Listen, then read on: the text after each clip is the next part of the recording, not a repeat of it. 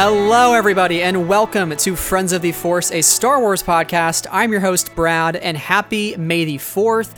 Thank you so much for joining me on this very special day. On today's episode, we welcome back to the podcast author Amy Ratcliffe, who's been extremely busy this year publishing a variety of Star Wars content. That work includes Ellie and Me, The Jedi Mind, and her first piece of Star Wars fiction, and from a certain point of view, The Empire Strikes Back. But on today's episode, we turn our focus towards Wild Space as we discuss her latest book, The Art of Star Wars Galaxy's Edge, from Abrams Books. So I'm very excited to talk all things Black Spire Outpost, and without further ado, let's turn it right over to my interview with author Amy Ratcliffe. So what I told you was true, from a certain point of view. A certain point of view? Luke, you're going to find that many of the truths we cling to depend greatly on our own point of view. Joining me today for this very special May the 4th interview, I'm so excited to welcome back to the podcast for the third time, Star Wars author Amy Ratcliffe. Amy, welcome back to Friends of the Force. Oh, I'm so happy to be here, Brad. Thank you for having me again. I just always get the warm and fuzzies after I speak with you, so I'm really glad to be here. You know, I was thinking at this point, I'm going to have to make like a Friends of the Force jacket, a Letterman jacket. So when you hit the Three Timers Club, you get a special jacket. I support this. I like jackets. I get cold easily. But, you know, I'll make the nice earth tone jacket because obviously we are here to discuss your newest book, The Art of Star Wars Galaxy's Edge, which you are adding into a collection, a long-established collection of the Art of series, which has been around for so long, and it's full of so many wonderful pieces of concept art and interviews that have been done, and this is just such a wonderful addition to that. And amongst the many things that you've written in the last year, I'm pretty sure at this point, since the pandemic started, you've published the most of almost any Star Wars author out there, which is just really exciting to see. So, first thing I want to ask is, how does it feel to finally have this book on shelves? And yeah, just what does it feel like to have it out for the masses? It's always exciting, and it's always the moment it feels real. Like I get my author copies, and that's still like, oh, hey, it's a book, but it's not until like I see people post pictures of their copies and just talk about how they're excited to dig in, or they're flipping through and already showing me their favorite pieces of concept art. Like then I'm like, oh yeah, we did this thing. And it's like just a great sense of accomplishment and also relief, and also hoping that no one tags me in negative reviews, which hasn't happened yet. That does sometimes. But there's always like a little like, oh, I'm scared to read a review, but I'm going to assume if you tag me in it, hopefully it's nice. Keep it positive for sure. Yeah, that's always my hope. You don't have to like the book, and that's fine. Just don't tell me about it if you don't. I would like to live in my little bubble where everyone loves it. And I like to say like it's just it's an art of books. So clearly it has a lot of art, and it has like over 700 pieces, I think. So like the text is there and I'm proud of it. I tried to bring new stuff to it, but also if you just look at the art, it won't hurt my feelings because it's really beautiful art.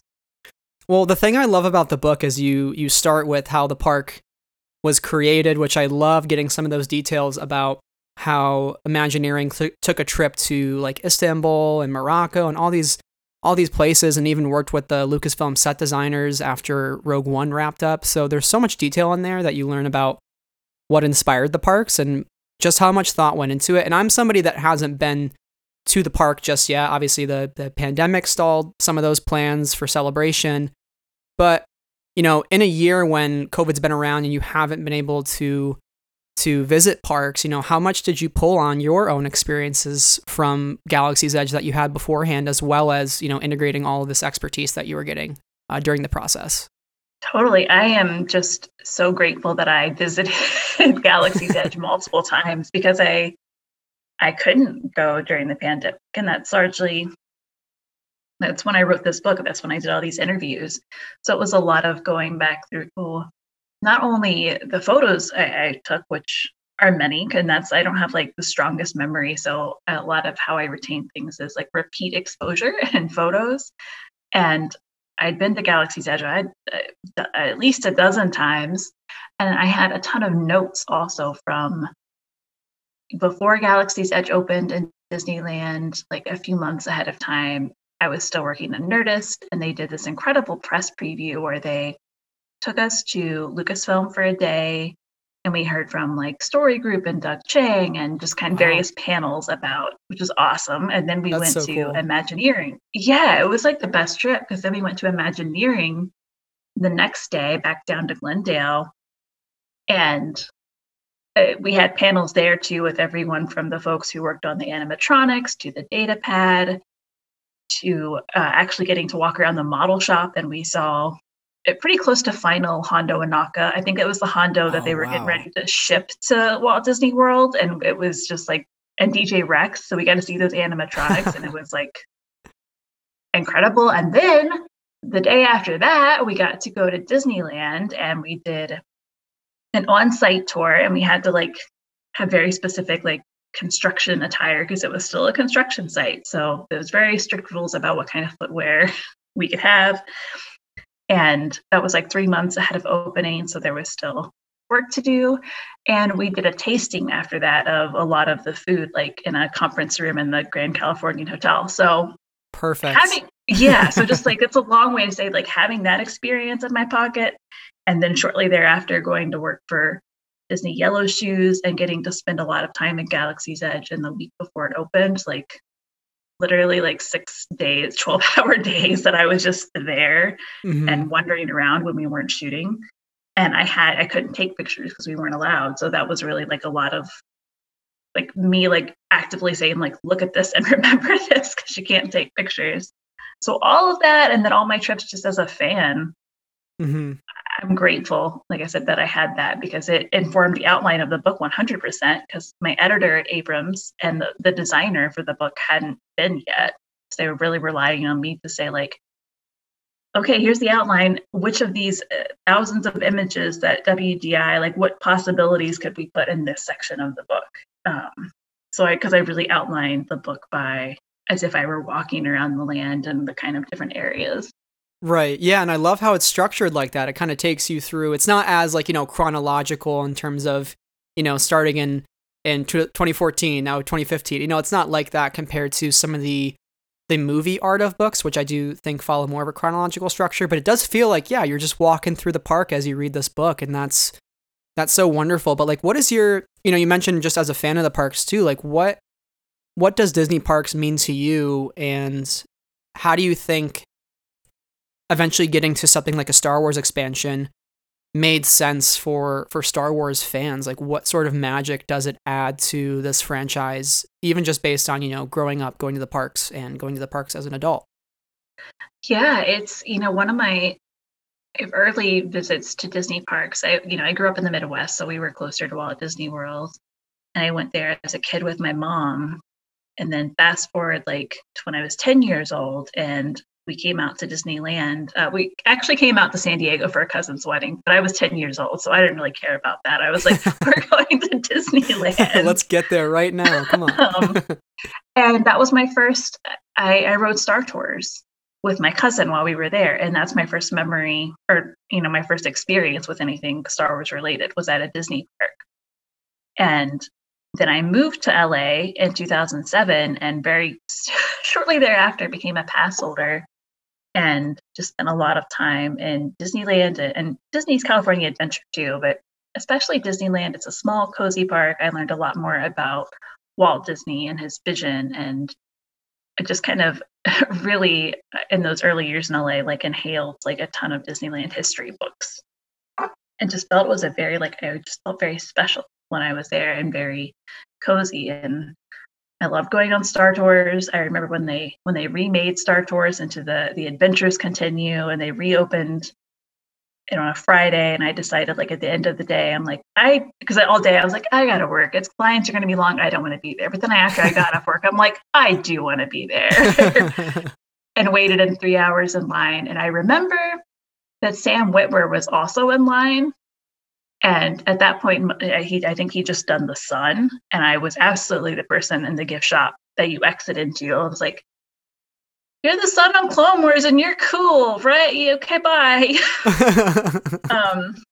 So I thought that was awesome. And that's amazing. It's so cool. And that was just a piece of, there's that. And there's Lucasfilm also, of course, worked with Disney Parks on the Indiana Jones attraction, which is incredible. Right.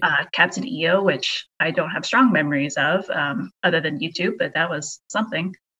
And so when we found out that Lucasfilm and Disney were going to become one, that was kind of I remember the early kind of rumblings among fandom. I was like, are we going to get more Star Wars? I just thought attractions. I'm like, oh, we're going to get more Star Wars rides. That's pretty cool. Yeah. But to get a whole land, and not just but like a land you can go in and like pretend you're in Star Wars. Right. I think that's awesome. Like, I love going on Star Tours. I really miss Star Wars weekends. I only went once, but having that kind of more immersive experience rather than just a celebratory one, like, it's just special. And you can kind of do the world tour and see all the greatest hits. But this book, I think it was Scott who talked about it. Scott Tobridge mentioned very clearly this isn't meant to be a greatest hits because we weren't in those places when those things were happening. So Batuu is supposed to be a place where, yes, there's a lot of history here, but also you can be a part of the history that's being made. You can leave your mark on this world and then want to come back just as if you were in Star Wars. Like, do you love that approach? Even just in your discussions on the book and just kind of what you learned, like, do you feel like that's the best approach for Galaxy's Edge? Yeah, though I want to say you mentioning like how it could have been like maybe this different, like made me just want like an Epcot World Showcase, but it's just Star Wars locations that'd be so cool, incredible. But I think for Galaxy's Edge, as much as there is that part of me, of course, that's like, but I want to visit the Rebel base on Hoth, or I want to walk into the Mos Eisley Cantina or Jabba's Palace. And, Scott and Chris Beatty was another Imagineer who talked with me about it a lot. Just like, we know what happens already in those stories, and if you go in to a Tatooine, you're going to be thinking about Luke's story or Anakin's, and that's not a bad thing, but it does kind of take you out of the driver's seat in a way. And they really wanted to put guests visiting the parks and be like, I can be my own hero, just like everyone else in Star Wars, who's like, anyone can make a difference, is kind of a theme in Star Wars, and to kind of transfer that onto the guest. Like, I think, like I said, again, there's part of me that's like, yeah, I want to visit an Ewok village 100%. Give me like an Ewok treehouse like the Swiss Family Robinson one. I need pictures with Chief Chirpa for sure. Yes, please. All the selfies I can. But I think they just gave themselves more opportunity by opening up Galaxy's Edge to a new place. And you kind of like, as a guest, like you have more to explore too. Like you're looking with different eyes. You're not looking at something where you expect to see a certain building or a set piece. It's all new. So you kind of go in with a more curious nature, I think, instead of like trying to be like, yep, there's this thing I know and this other thing. While still, of course, feeling very Star Wars, because freaking Doug Chiang and Eric Timmons worked on it, so of course it feels of the universe. Yeah, and one of your quotes that you pulled from Scott Tobridge as well, he said, this is supposed to be a place of not just one adventure, but many adventures. So when we talk about if you go to Tatooine and you explore a Luke's adventure, what brings you back that second or third time? Whereas Batuu, I think the great thing about it is because it is something new to discover every single time. And that's, I think, why the park will be more sustainable than if it were just the greatest hits or if it were just the same locations. Because, like, what's going to keep bringing you back if it's just that? As much as I do want to play the drums with the Ewoks, they could always throw that in if they want to at some point. I'm sure the Ewoks made a trip or a vacation to Batuu at some point. I want to rewind back to when you first got involved in the project. So how did this originally come about for you, and what were some of those early days like? Because I know you mentioned in your newsletter, which for anybody listening should obviously sign up for Amy's newsletter. It's fantastic. It's really, really good vibes. But you mentioned that you did 17 interviews, I think, within like a week time frame, which is just like, I can't imagine that as a podcaster myself. I'm like, I can't. It's so many interviews. But what were those early days like? as has been my experience with nearly every Star Wars project I've done so far, it takes a little while to like get things going and you get approvals, and then it's due very quickly. So you have to jump into action. And this book was something, even before they brought me on, that I believe Lucasfilm and Imagineering had been discussing for probably a couple of years. And they figured out timing, and Imagineering doesn't traditionally share their concept art to this, not to this degree or extent, at least. They share the occasional piece here and there on Disney Parks blog and let us get a peek in.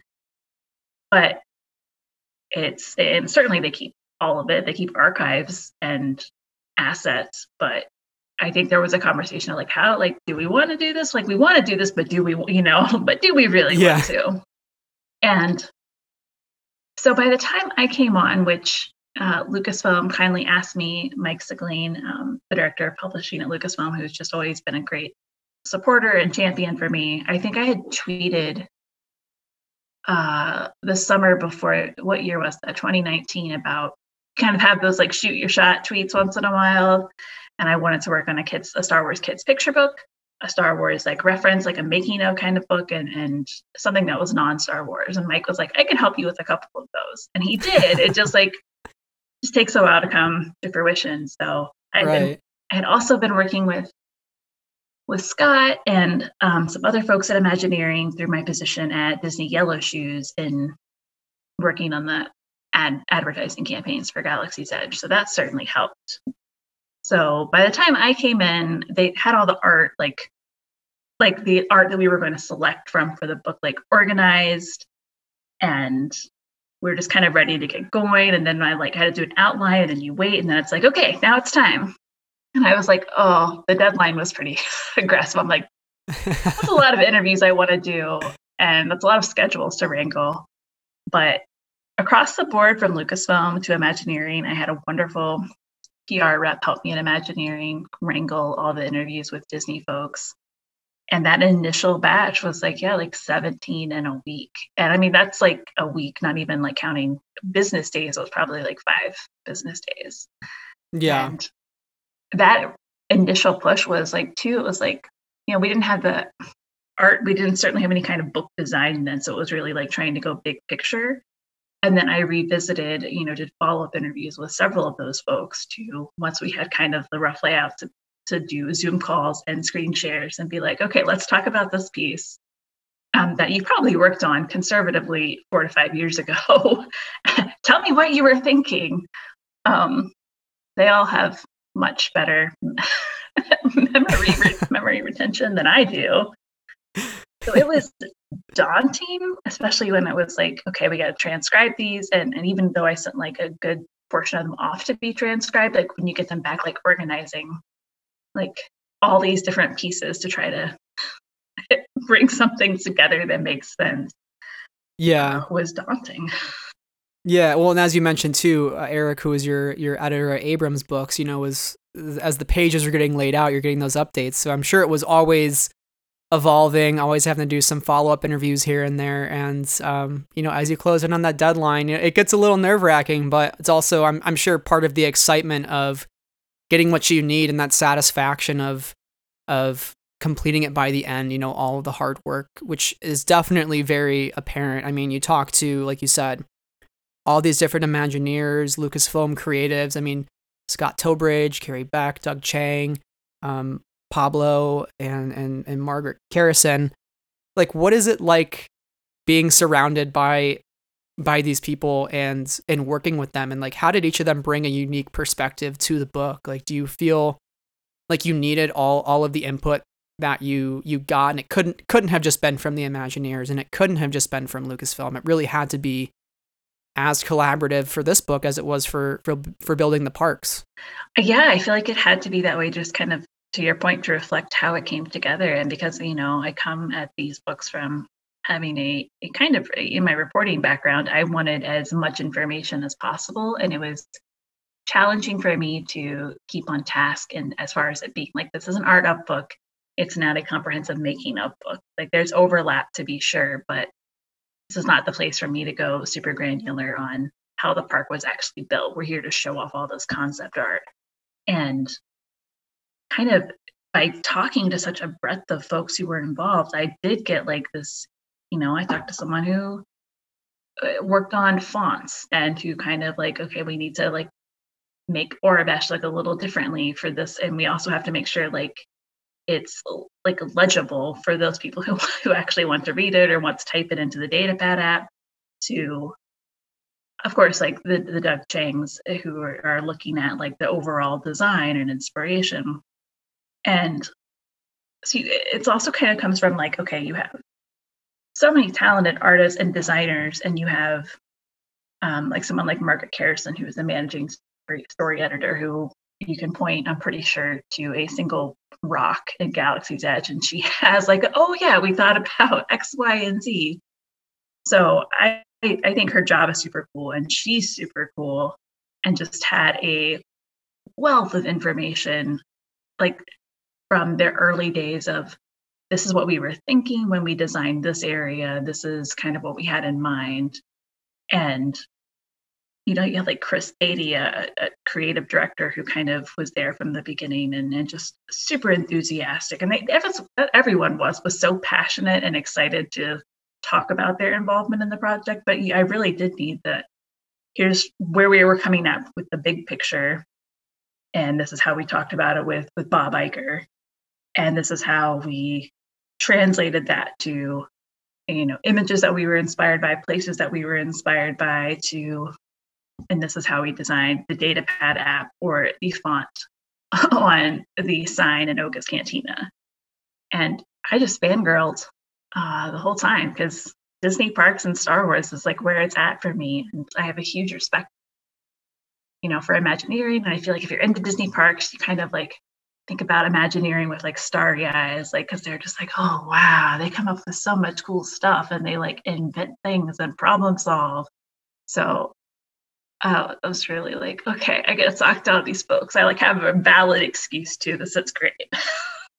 I didn't have the luxury to go to Disneyland or Disney World a lot growing up. I've only been to each of the parks once, but watching the Imagineer story when it came out on Disney Plus, that was the first time I had really, I hate to admit it, learned about the Imagineers and like what they were and what they did, and I was just completely blown away. So I could totally understand, like you said, you're fangirling over all this artwork that you're seeing, and I can't imagine the sort of rush that you feel when you get a new piece of artwork that maybe nobody else has seen outside of that company, and you're just like, this is pretty cool. This is a pretty special occasion for me, like you said.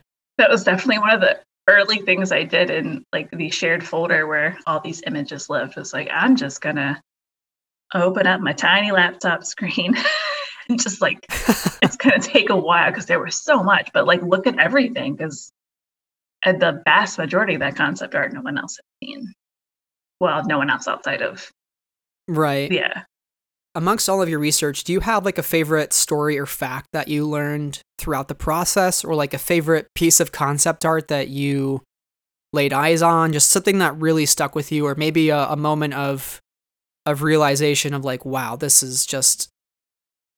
changes how I view Disney parks, or this changes how I view Galaxy's Edge? Like, was there one of those moments, or even several of them, where something just really stuck with you?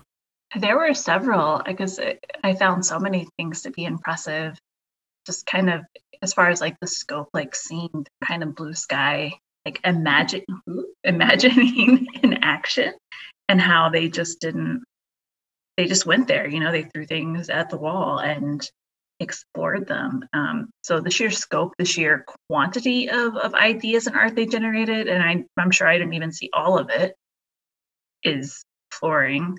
But one thing in particular, my favorite like concept that they were just kind of noodling around with is Ellie, who is this precious baby. She's not a baby. She's pretty big. She's pretty big, yeah. She's pretty big. And she's a fairy, which I got to name because I wrote a picture book about her called Ellie and Me, which getting to name a Star Wars creature, whole other tangent in which I squeal about a lot. But Ellie is this idea they had for kind of a walk around creature that folks could ride, and Scott told me, they got so far is, first of all, like a lot of people did some concept art, but Ian McCaig did some concept art of Ellie, and it's Ian McCaig. Yeah. So, and I don't. Yeah, I'm looking at it right now. It's incredible stuff. It's really adorable too. You got Ellie licking an ice cream cone in here. I mean, come on. So cute. And I don't know that I had known before I looked at it. I don't know if I knew that Ian McCaig worked on Galaxy's Edge concept art until this book. I don't remember if I knew that or if we knew that. Yeah, that was new to me. So I don't think it had been really that publicized before, to be honest. And that was a cool surprise.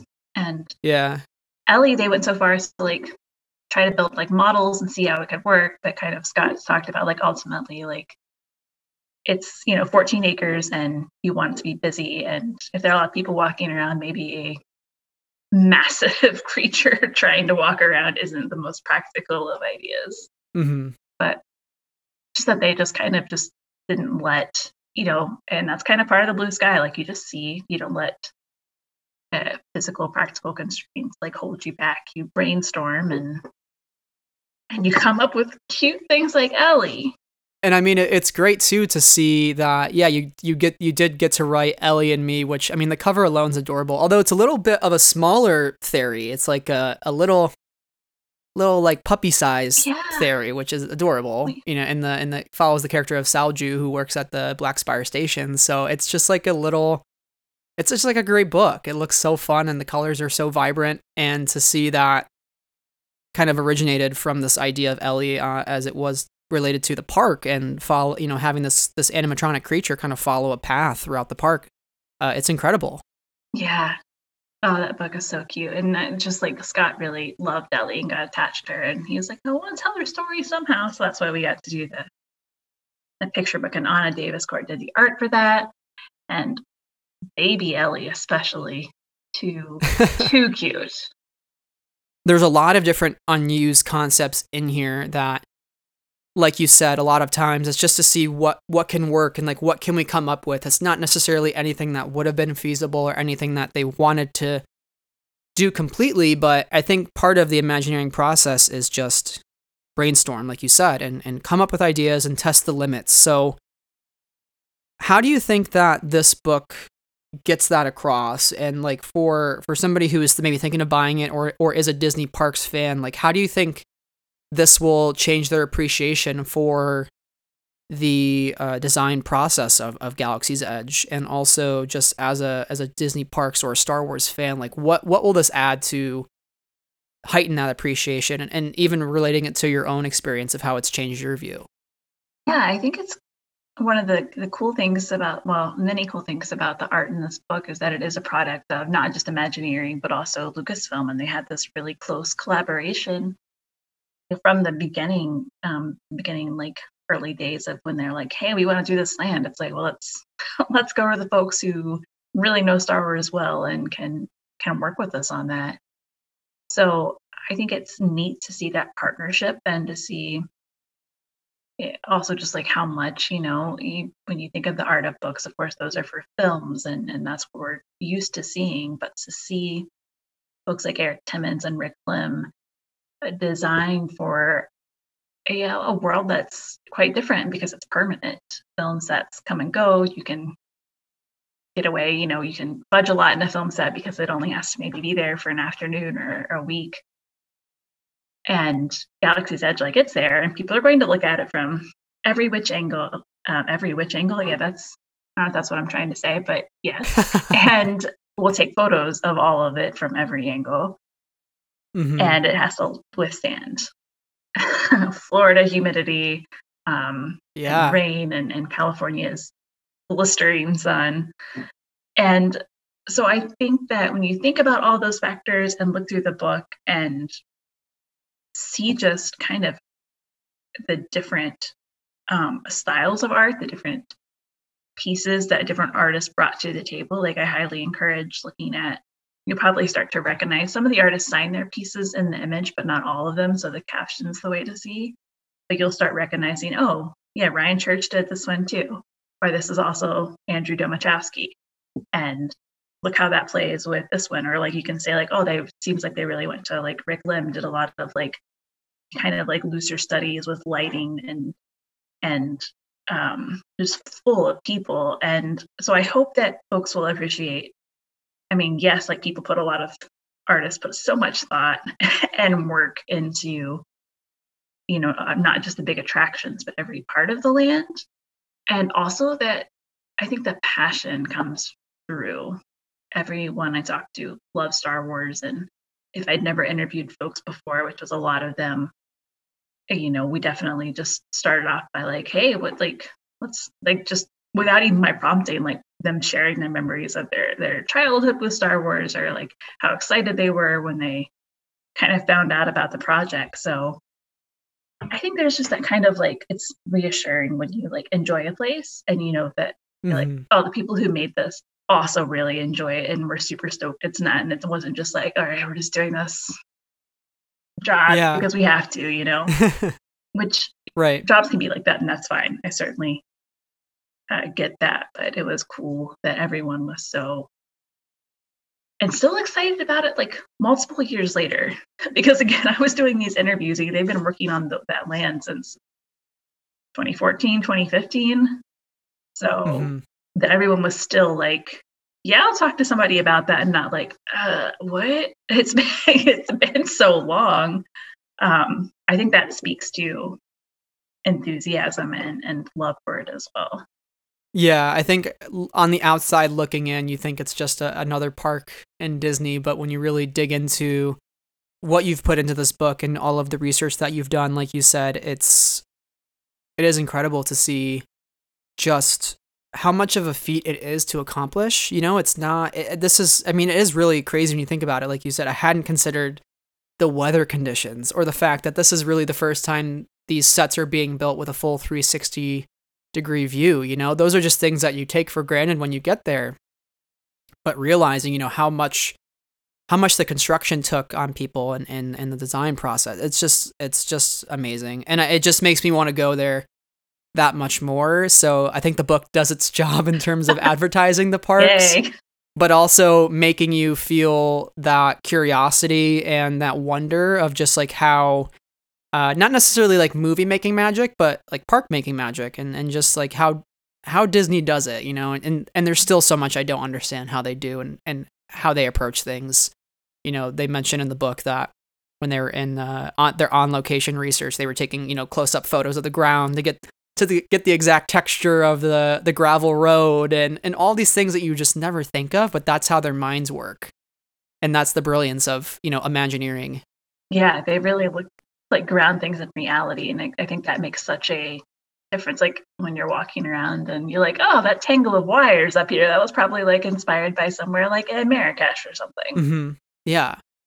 How excited are you to go back to Galaxy's Edge? I know we're kind of seeing the horizon of the pandemic, hopefully sooner rather than later. Obviously, it's still very bad, but I know tickets have started to go on sale for Galaxy's Edge. Some people are returning to Disneyland and Disney World. Are you excited to get back to it eventually? And like, what do you feel is going to be like the first thing that you do once you're back in the park and like once you're back in that happy place? Yeah, I wasn't sure how I'd feel about, even looking that I'll be fully vaccinated in a week, like thinking ahead, you're like, it's just going to be weird to go out in the world and be around people, and it's going to be weird. It's going to be an adjustment.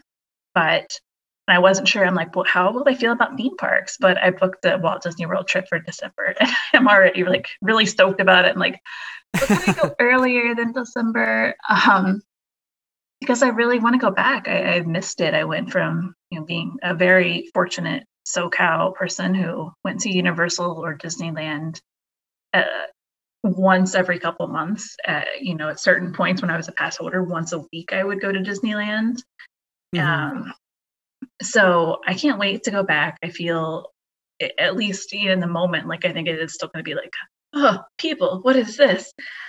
But I feel excited and I really want to go. I haven't been to the Galaxy's Edge in Florida since it opened.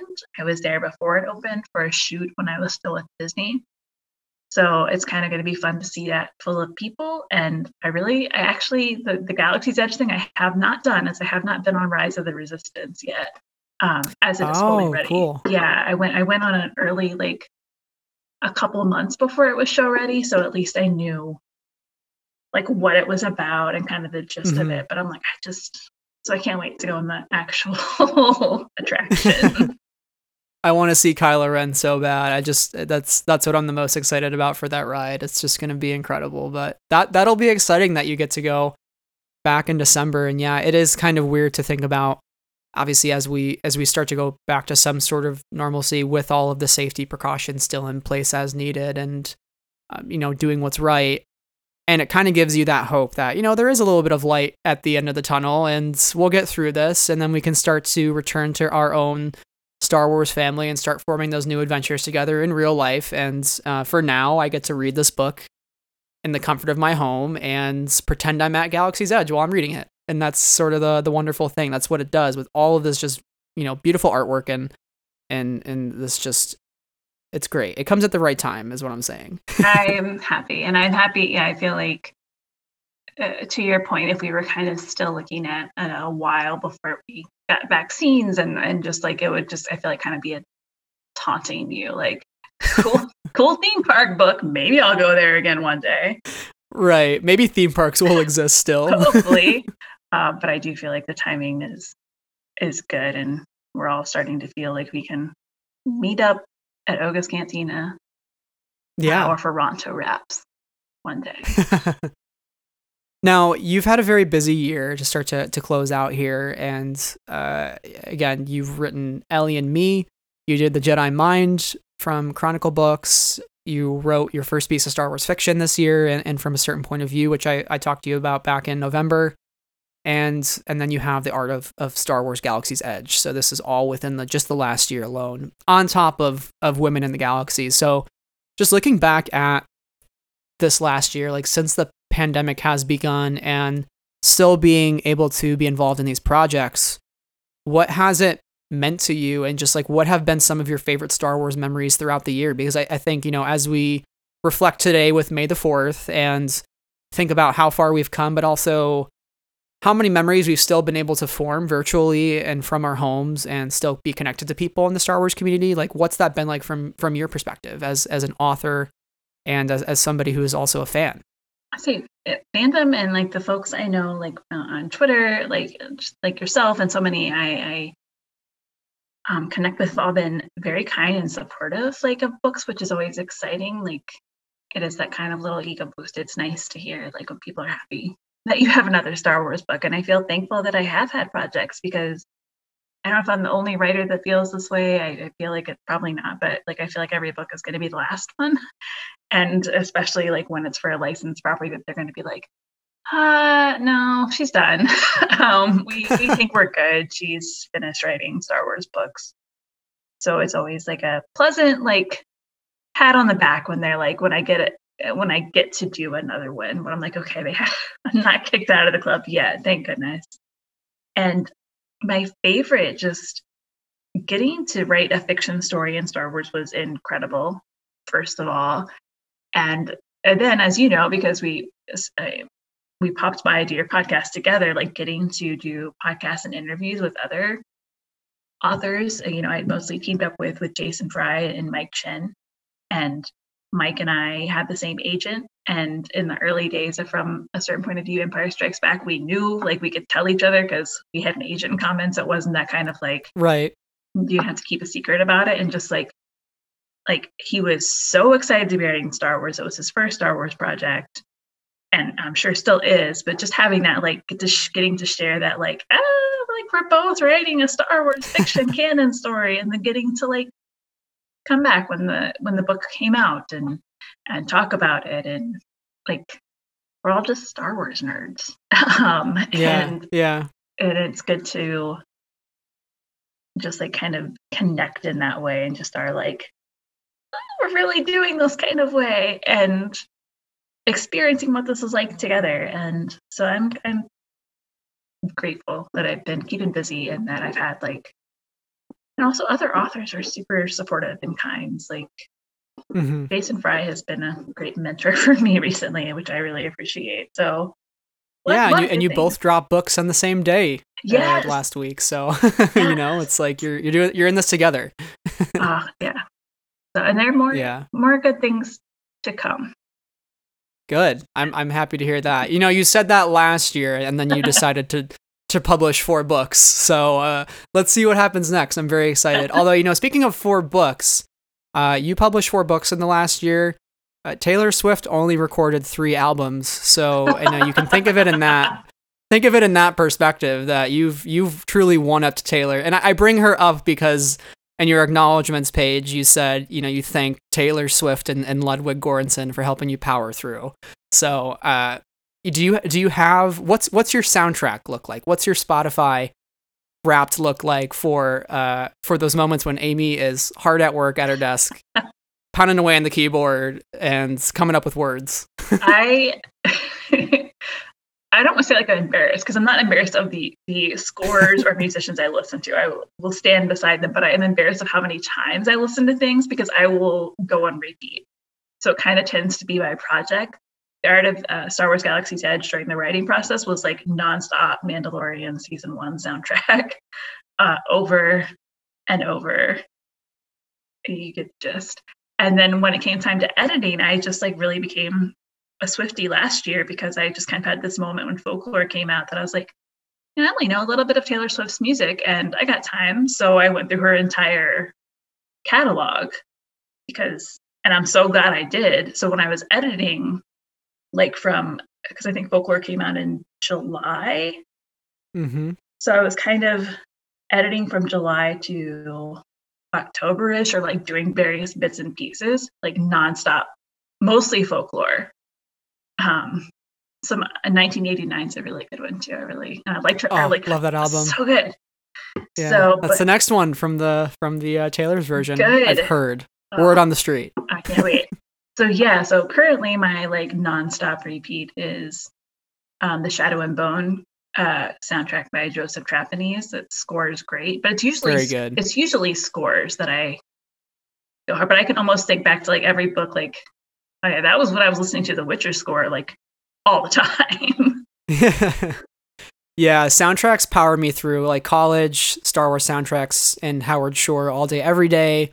I think my Spotify Wrapped, I was a little embarrassed by it, because it's like, your number 1 artist is Ludwig. Your number 1 song is The Mandalorian. And I'm like, I'm not going to share this publicly. It was like on March 13th, which is when the pandemic, it was like, you listened to the Mandalorian theme 143 times. What's wrong with you?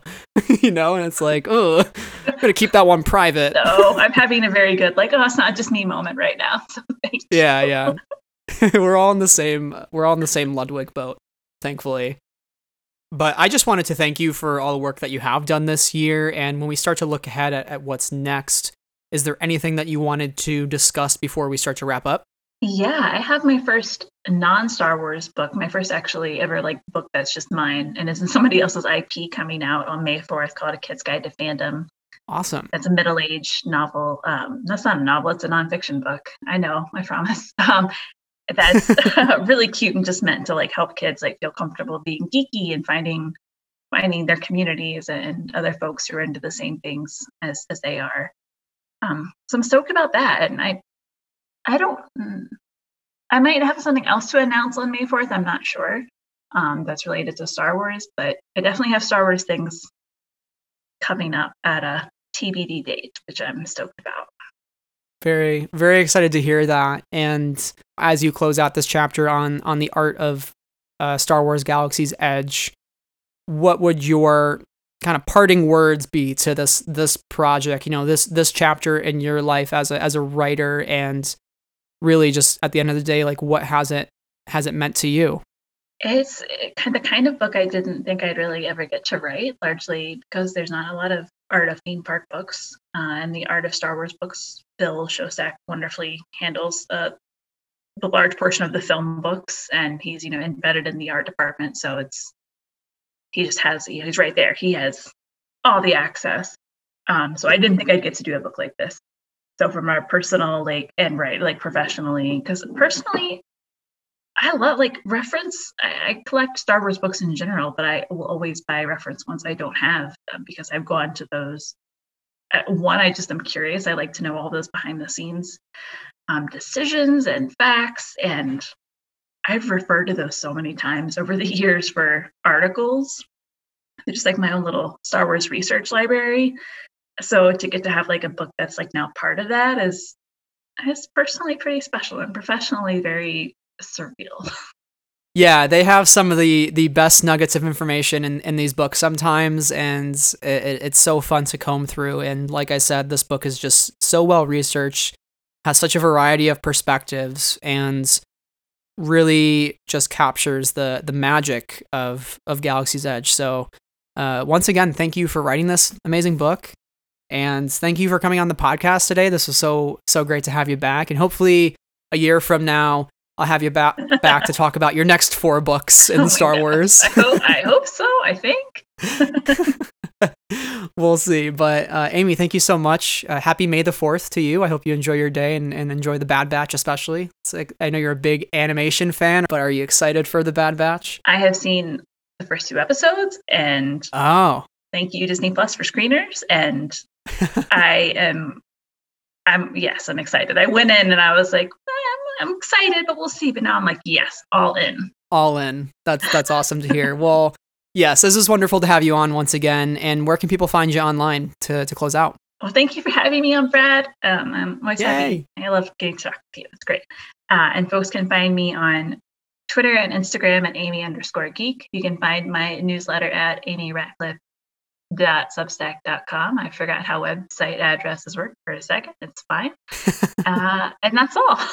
Excellent. Well, thank you once again, Amy. And until next time, may the Force be with you. Hey everybody, thank you so much for listening to this episode of Friends of the Force. Make sure wherever you're listening to follow the podcast for our latest updates on new episodes and leave a 5-star written review to help others join the Friends of the Force Star Wars discussion. You can also find us on Twitter, Instagram, and YouTube. And if you want to support the show, you can also consider joining our Patreon at patreon.com/friendsoftheforce.